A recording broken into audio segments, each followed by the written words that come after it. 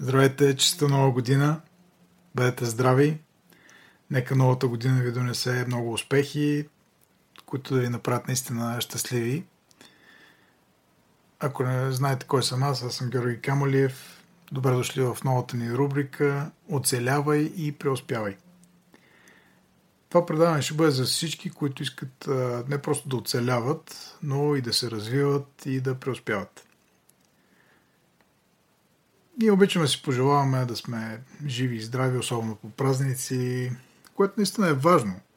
Една много здрава основа, която ни позволява да вървим напред и нагоре, да надграждаме, да живеем живота, който ни носи удовлетворение и щастие. Но ако все още сте тук, вие искате да се усъвършенствате, искате да ставате по-добри, искате да развивате нови умения и точно за това ще говорим тук.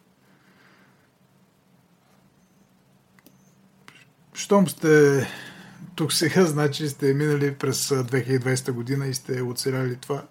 Може да звучи малко грубо, но аз ви поздравявам и ви желая от все сърце здраве и да го направите отново. Но лесно е да обърнеш нова страница от календара. Просто махаш с ръка и е готово. Но няма да бъде толкова лесно да забравим 2020 година, защото истината е, че малко или много реалността ще остане същата, поне в началото на 2021 година. Много от предизвикателствата, с които се сблъскваме, ще продължат и в личен, и в професионален, дори ако щете в национален и в глобален план. Ако вие сте някой като мен, вие си задавате въпроса: как мога да правя нещата по-добре? За да мога не само да оцелявам на някакво базисно равнище, но и да просперирам. Аз трябва да подобря навиците си, ежедневната дисциплина, инструментите, които използвам. И ти трябва да направиш същото, ако искаш да станеш по-добър, да правиш нещата по-добре през следващата година.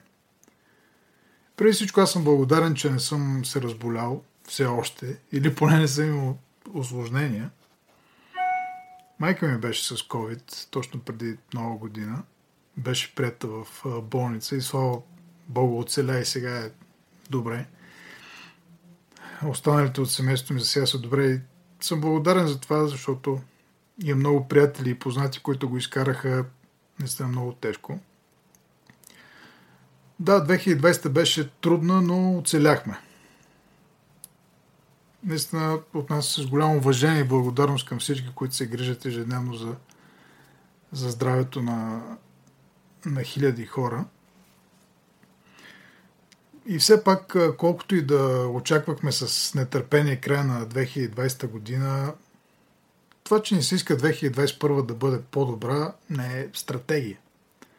Трябва ни нещо друго. Разбира се, хубаво е да вярваме, че след като започне новата година, през следващите 12 месеца те ще бъдат различни. Обикновено в края на годината или в началото на следващата година си пожелаваме и правим новогодишни резолюции, как от днес, от утре, от понеделник ще направим някаква голяма промяна. Но върнете се за момент, мислено в началото на 2021 година. 1 януари 2020 година.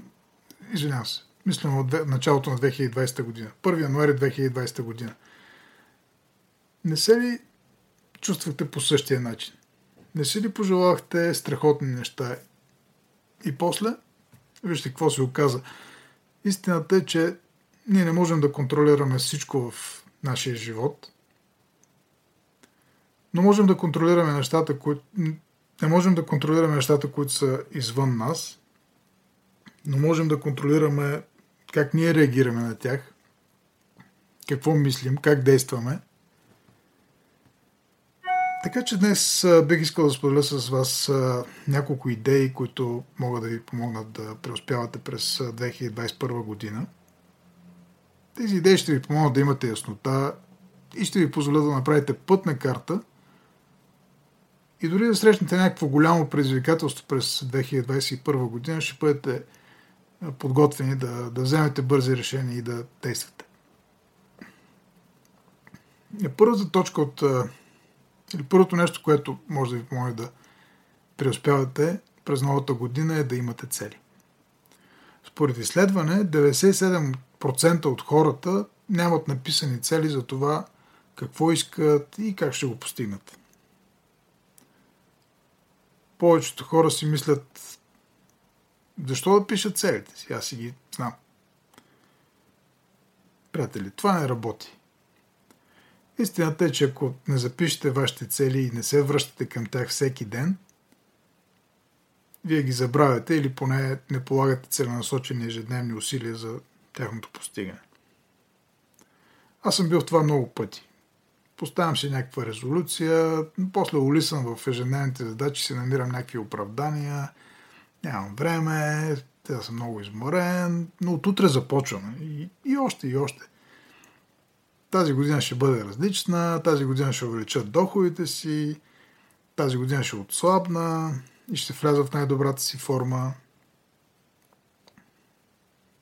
Казвам ви, повечето хора са се отказали от новогодишните си резолюции до средата на февруари. И фитнес залите отново ще се изпразнят. И вашата банкова сметка няма да има промяна, освен ако не промените нещо. Първото нещо, което трябва да направите е да вземете твърдо решение. Втората стъпка наистина е да се ангажирате с това решение, защото без истински да се посветите, нищо няма да се получи. След като вече имате решение, следващото важно нещо е да направите реален план. Какво ще правите всеки ден, за да превърнете вашата цел в реалност? Много е важно в този план да предвидите време и пари за извършване на ежедневните задачи. И четвъртото нещо е да се дадете отговор на въпроса защо. Трябваше всъщност да започна с това, защото въпросът защо е много важен. Той е фундаментален и ни позволява да се свържем с нашата цел на емоционално ниво. Защо искате да постигнете това, което сте си поставили за цел? Аз искам да отслабна. Защо искаш да отслабнеш? За да съм здрав. Защо искаш да си здрав? Защото искам да увеличат доходите си, защото искам да имам финансова свобода, защото искам да имам избор как да използвам времето си. Искам да имам повече време за семейството си, искам да пътувам до някъде, искам да правя нещо, което не съм правил преди, искам да се погрижа за родителите си или да допринеса за моята общност, да допринеса да оставим един по-добър свят на бъдещите поколения. Намерете вашето защо. Следващата точка, на която искам да се спра е това всъщност са навиците. Ежедневната дисциплина. Защото ние хората сме водени наистина от навиците, от тази рутина. И аз наистина много харесвам една мисъл на един велик човек, който казва: ти няма да отидеш там, където искаш, а ще отидеш там, където те отведат навиците ти. Приятели, вие трябва да намерите начин да интегрирате това нещо, което искате да постигнете в ежедневните си рутини. И това означава промяна. А промяната на навици е трудна. Изисква огромни усилия. И защото е толкова трудно, повечето хора, включително и аз, търсят пряк път. Хакът, който ще ни помогне да преминем там, където искаме. Но хак няма. Няма да го намерите. Прекият път е лъжа. Прекият път не те води там, където искаш да бъдеш. Много успешни хора посочват дисциплината като качество, което води до успеха. И вие трябва да намерите начин да приложите дисциплина в ежедневните неща. Не просто да се събудиш рано. Трябва да се приложи във всичко, което правиш през целия ден. И всеки ден се работи върху това. Няма почивен ден. Моите мечти нямат почивен ден. Сърцето ми работи всеки ден. Имам нужда да дишам всеки ден и всяка нощ. И когато работиш всеки ден върху своята самодисциплина, това те прави по-силен, по-здрав, по-бърз, по-гъвкав, по-добър. Да преодолееш препятствия, да постигнеш целите си, да бъдеш по-добър себе си от вчера. Това е дълъг процес и с него се изгражда характер. Но няма да се случи от само себе си. Няма да стане като минаваш по пряката пътека. Или като търсите лесния начин. Тук става въпрос за дисциплина на вашите емоции. За отлагане на удоволствията.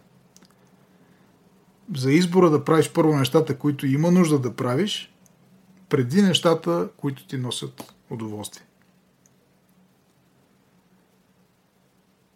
Става въпрос да вземате по-добри решения. Приятели, няма лесен начин. Има само тежка работа. Късни нощи, ранни утрени, практика, репетиция, обучение, пот, кръв, труд. Това води понякога до чувство на раздразнение, неудовлетворение, безсилие или разочарование. Става въпрос за това да се изправиш пред собствените си страхове. Изисква се дисциплина, за да се изправиш срещу страховете си. Дисциплината е движещата сила, която ще ви преведе през ежедневните предизвикателства и ще ви помогне да ги преодолеете. Третата точка, на която бих искал да се спра, е, че вие трябва да имате някой, който да ви държи отговорни. Намерете някой, който може да бъде ваш партньор, с когото може да споделите вашите цели и който може да ви държи, така се каже, под отчет. Идеалният вариант е да се доверите на някой силен човек, някой, когото уважавате, който е съгласен да ви бъде наставник, някой, когото не искате да разочаровате. Изберете някой, който може да имате до себе си на своя страна, с когото може да споделяте толкова често, колкото ви е необходимо. Да обсъждате вашите цели и вашите действия и дали вашите действия отговарят на поставените цели, къде сте се справили, къде не е толкова добре.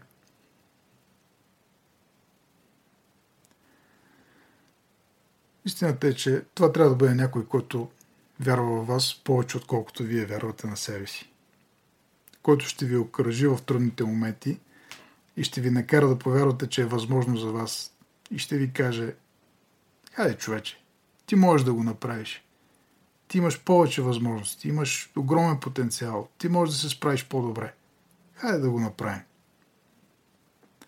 В миналото дълго съм се лутал, исках да постигна някои неща и в много от тях съм се провалях, защото винаги се появяваше някакво предизвикателство, което не ми позволяваше. Или може би това бях самият аз, защото не вярвах, че мога да го направя. Но непрекъснато продължавах да търся начин и изучавах как други успешни хора са го направили. И това, което открих, е, че всички те са имали ментори през целия си живот. Аз открих такива хора, които успяха да ме вдъхновят, като ме накараха да повярвам, че е възможно за мен.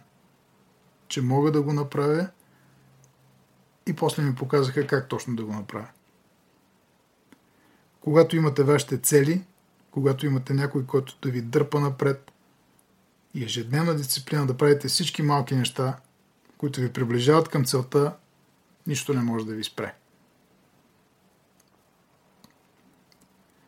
Всички изпратихме с облегчение 2020 и сега възлагаме големи надежди на 2021 година. По всичко личи, че и това няма да е лесна година. Няма съмнение, че 2021 година ще ни изправи пред нови трудности, пред нови предизвикателства. Само с позитивно мислене и полагане на ежедневни усилия можем да променим живота си в личен и в професионален план през предстоящата година.